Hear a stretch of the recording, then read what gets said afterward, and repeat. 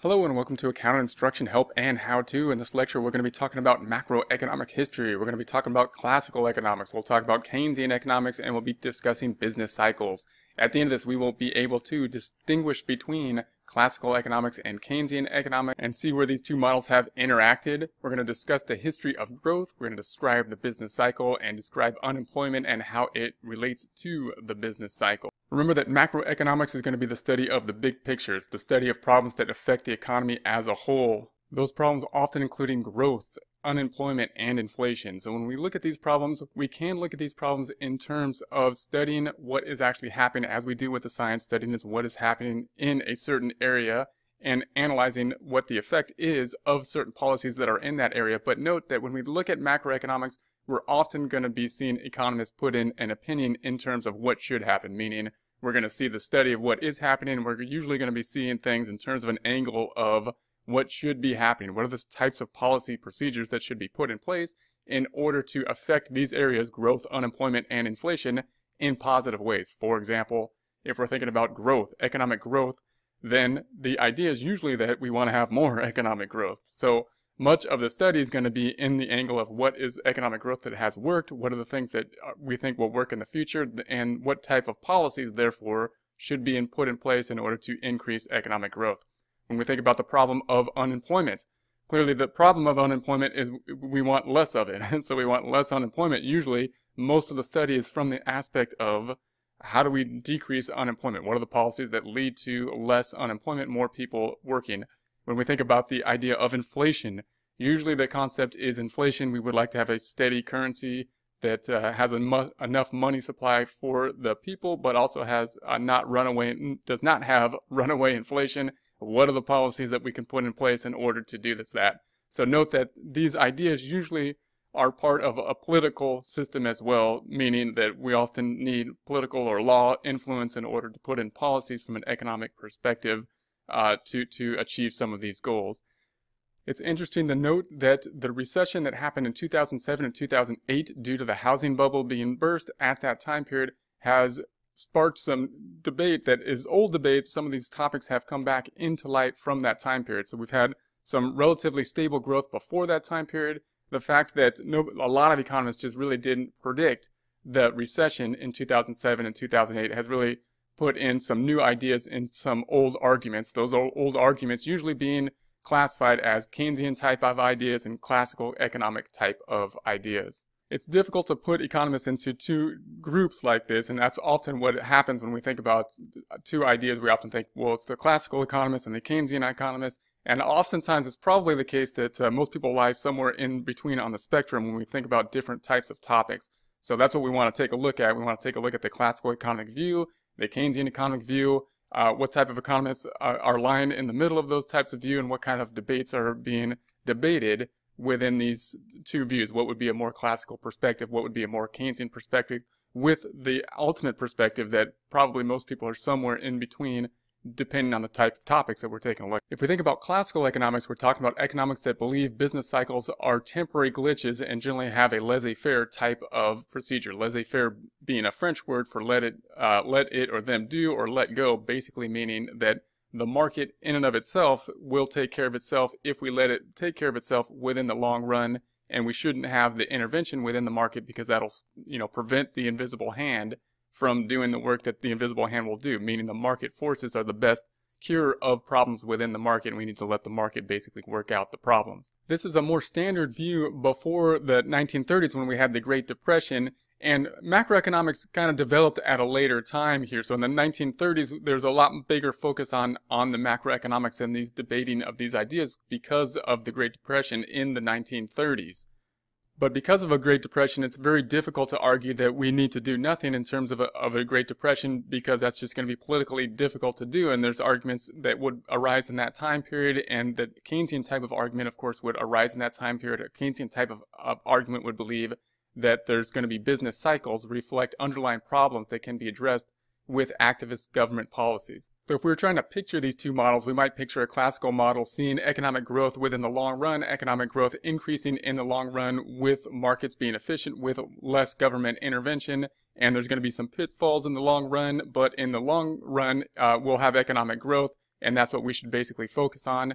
On a Keynesian perspective, you can see a more short-run focus. You can imagine that long-run growth, and the Keynesians saying, hey, we can smooth out that graph. We can, rather than having these pitfalls within that long-run cycle, we can look for those pitfalls and we can basically smooth out that line so that we don't have the pitfalls and at least don't have these giant potholes within the time frame. That's kind of the perspective between the short run and the long run that's being focused on in terms of a Keynesian model and a classical model.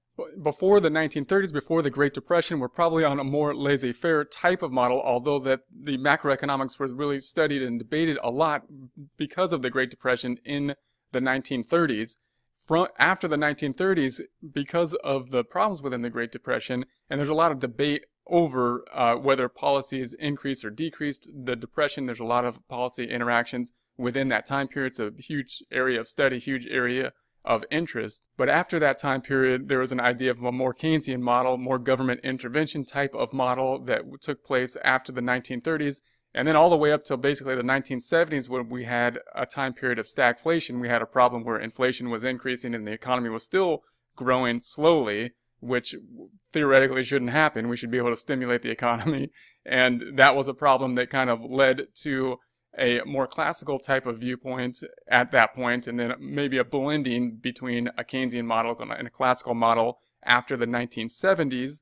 And then from the 1970s onward, again, there's a fairly good growth period, or at least from the 1980s onward, until we had the recession of 2007. Anytime there's that long period of growth, like many things, we pretty much thought that things were running fairly smoothly and everything all figured out. We have the system down well, and then we had this recession of 2007 and 2008, which was not predicted by many people, and that reopens a lot of these debates in terms of the classical ideals and Keynesian ideals. It's important to note that the recession of 2007 and 2008 is a big recession, bigger than ones we've had in the past, and the recovery is not like we would have expected it to be, like the normal trends of a lot of recoveries would be. But it's also important to note that it's not anywhere near the Great Depression. The Great Depression, much more severe in nature than the downturn we had in 2007 or 2008. But again, the severity of it and the fact that it wasn't predicted raises a lot of questions in terms of these topics. In some ways, we can think of these short-run models and these long-run models as being in two different camps, in a similar way that we can think of physics models being in two different camps, meaning the laws of physics for really small things and the laws of physics for really large things are actually following two different laws. If we want to know something about the microscopic world, we may follow some different rules than the macroscopic world. If we're looking at the expansion of the universe rather than electrons, we might be looking at different rules. And at some point, you would think that there'd be some problems where those two things would like to converge. We would like to have a set of rules that are applicable in all areas. And the same thing is can be thought of in terms of the academics here. We can think of basically the short run focus, which would be of a more Keynesian focus, and the long run focus in terms of would be a more classical focus. In some ways have been able to be basically in their own camp and debate within their own camp. And of course, the problems that are related to both camps and the policies that are going to be needed would have to tie these together. So if we're making policy recommendations, the question is, we need to make policy recommendations and just in terms of actual practice application of economics in terms of the here and now. So we have to come up with some kind of mixing of these two in order to do that. So the long-run growth framework focuses on incentives for supply. So when we're thinking about the long-run growth, we're usually thinking about how do we get supply up, because those are going to be the things that generally focus on the long-run framework.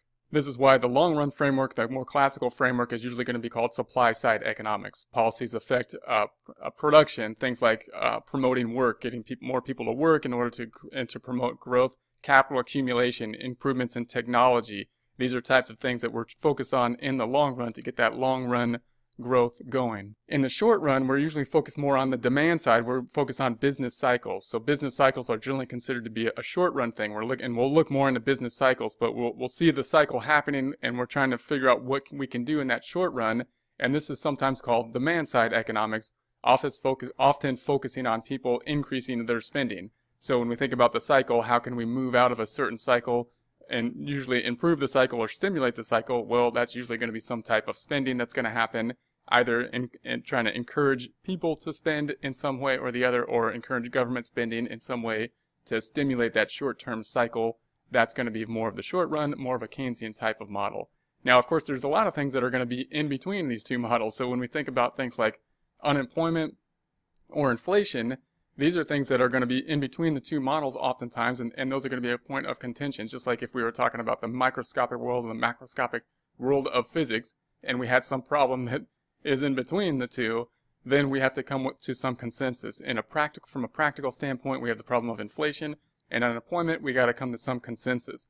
When we make economic decisions in terms of policy making, then of course we need to make some kind of consistency, because that policy needs to be based on a long-term perspective and a short-term perspective, because we're in the short term and we're in the long term. So what's the policy goal that we should be putting in place? It's important that the long run is, of course, just going to be an accumulation of all short runs. So if we added up all the short runs, that would be what the long run is consisting of, and anything policy decisions that are made in the short run will have an effect on the long run. So we need to basically blend these together in some ways in order to make policy decisions. When we're considering the growth of an economy, we're often going to use terms like gross domestic product or GDP, and what we're considering is the measure of changes in total output over the long period of time. So how is our output changing over the long period of time? That's going to be our measure of growth. We're often going to be using terms such as gross domestic product.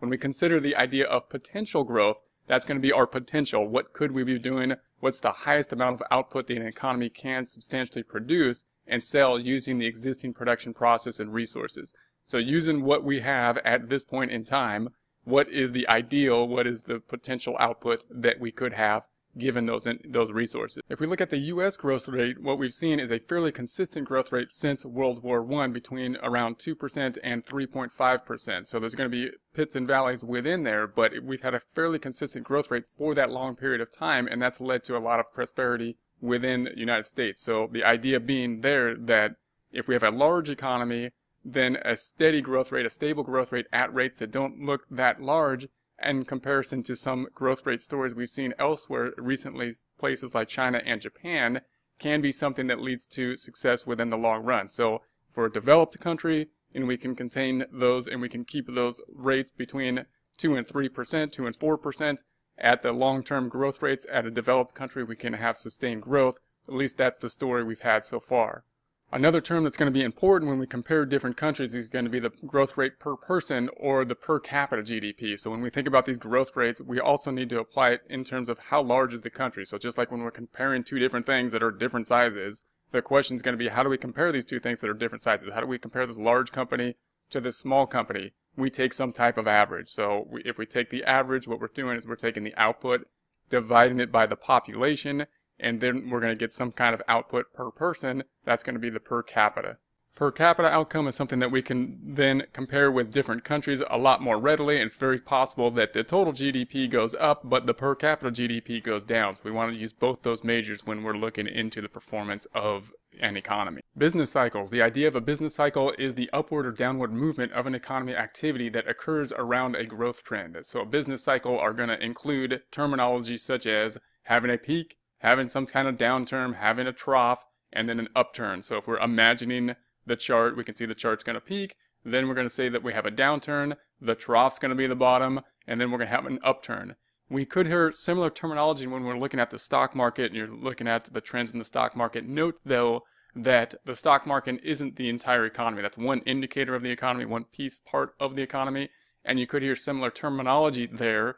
But when we're talking about the economy as a whole, we're looking at similar terminology. We're saying that the economy is peaking, then it's going into a downturn, and then we have a trough, and then it's having an upturn. This type of terminology is going to be the short-term cycle. We're looking at these short-term business cycles when we look at these activities. If we were to imagine the long run, we're imagining that in the U.S. economy, we're imagining that 2% steady, somewhat steady growth, and now we're looking at the short-run business cycles and seeing the much more fluctuation that's happening within that short run, using the terminology to describe these short runs. And of course, this is very important to businesses that are doing business. They're all constantly trying to decide, where are they at in the cycle? Are we in the peak? Are we in the downturn? Are we in the trough? Or are we in the upturn? Those will affect how businesses will behave, how businesses will make decisions. When we compare the two classic schools of thought, the classic economic thought and the Keynesian economic thought, the classic school of thought would be that we should just accept the business cycles as they occur and then have that laissez-faire approach, or let it be type of approach, let it go. Don't have government intervention that's going to stop the market, the invisible hand, from adjusting. These types of fluctuations are just a fact of life, and we need to let them play out. And in the long run, it will play out, and we'll see that growth rate, we'll see these cycles play themselves out. Then, of course, the Keynesian model basically happened in the 1930s when we have a big downturn, is arguing that we can temper these fluctuations. So we can see the argument there being that we don't want to stop the long-term growth, but we want to smooth out that curve. We want to smooth out that curve. And part of this argument is going to be, well, if we're trying to smooth out the curve, do we harm long-term growth in the process of smoothing out the curve?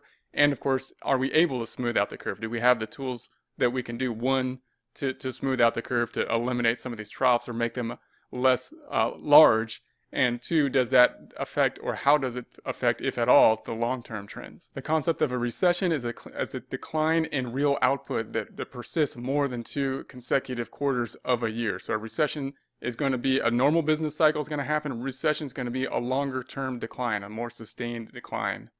The term structural stagnation is a cyclical downturn that we do not expect to end anytime soon. So when we think about this business cycle, we think about the cycle happening within the short term. The reason we think it's going to happen is basically based on past experience. But the idea that there's a downturn and it's going to have an upturn anytime soon is not a guarantee. And the argument over this, whether we're going to have an upturn in different areas, especially in the downturn in 2007 and the way the downturn happens, the way that cycle is happening, is a point of debate. Up until this recession, it was basically thought that we had things figured out and we weren't going to see anything but a standard business cycle up until that point. So the fact that we had a prolonged point of downturn, the question is, do we have just a prolonged business cycle, or is it something more severe? Is it something that's more of a problem? And that's going to be what the debate is. If it's something that's part of a prolonged business cycle, then the remedy would be to leave it alone and let the business cycle work itself out. If it's going to be something that is more prolonged, then the reaction would be that we would need to put some intervention in there. And of course, the action that was taken was that based on the assumption that the recession could then lead into a depression, and a lot of action needed to be taken. A lot of action was taken, and there's still debate as to whether that action was effective or not. Meaning, did that action, many will argue, stop us from going from a recession to a depression, or was it something that was not necessary and something that may have prolonged the cycle from playing itself out and getting back to a normal trend? Now let's consider the macroeconomic topic of unemployment. So the unemployment rate, a rate that we'll often hear, is the percentage of people in an economy who are willing and able to work but who cannot find jobs. So we're going to be looking at and measuring the unemployment rate. Obviously the goal of the unemployment rate is generally to keep it low. We would like to have low unemployment. Multiple reasons for that. We want more people working, and obviously if we're trying to get long-term output to be as high as we can in terms of GDP, then we want more people working in order to do that as well. So for the economy to be working well, we would have most people working. We also have the term of cyclical unemployment, which is going to be the normal fluctuation within unemployment with the changes in the economy, as opposed to structural unemployment, which is caused by the institutional structure of the economy and the economic restructuring. The idea of unemployment and the government being involved in terms of facilitating the unemployment and lowering the unemployment rate is relatively new. Before the Industrial Revolution, we basically had family-owned farms and things like that, and when times were doing good, there was more prosperity and people were doing better. When times weren't as good, then farms would not be doing as well in that time period, and they would generally absorb those changes. In terms of the Industrial Revolution, note that we have now separated the ownership of the capital, the business owners, from the people doing the work now. So when there's a downturn in the market, a lot of times when we're talking about the Industrial Revolution, we're talking about a lot of layoffs during those cyclical cycles. So when there's a downturn, now we've got layoffs rather than basically the means of production, the business owners kind of absorbing those layoffs. So that leads to some unemployment problems. Again, in terms of the Industrial Revolution, the typical thought of the Industrial Revolution was that unemployment's not really a problem of the government. It's not a policy problem. Unemployment is basically a personal problem at that point in time. Because of the change in the dynamics, because of this change in terms of the Industrial Revolution and the dynamics of how the economy is working, it was considered more and more to be a concern that needs to be tracked and policies be put in place to keep the unemployment rate low. So the Act of 1946 and the U.S. government took responsibility for unemployment in 1946. You'll note that if you look at the Federal Reserve's objectives, used to be the objective in the Federal Reserve was just inflation rates, meaning we wanted to keep inflation low, thinking that that would of course be good for long-term growth. Taking on the unemployment as a dual mandate is an example of the fact that unemployment being a big goal in terms of macroeconomic thought since this time period after the Industrial Revolution and after these trends have happened.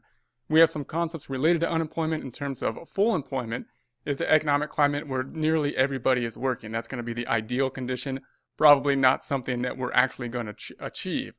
If we have the concept of fractional unemployment, is the unemployment caused by people entering the job market and people quitting a job just long enough to look for another job.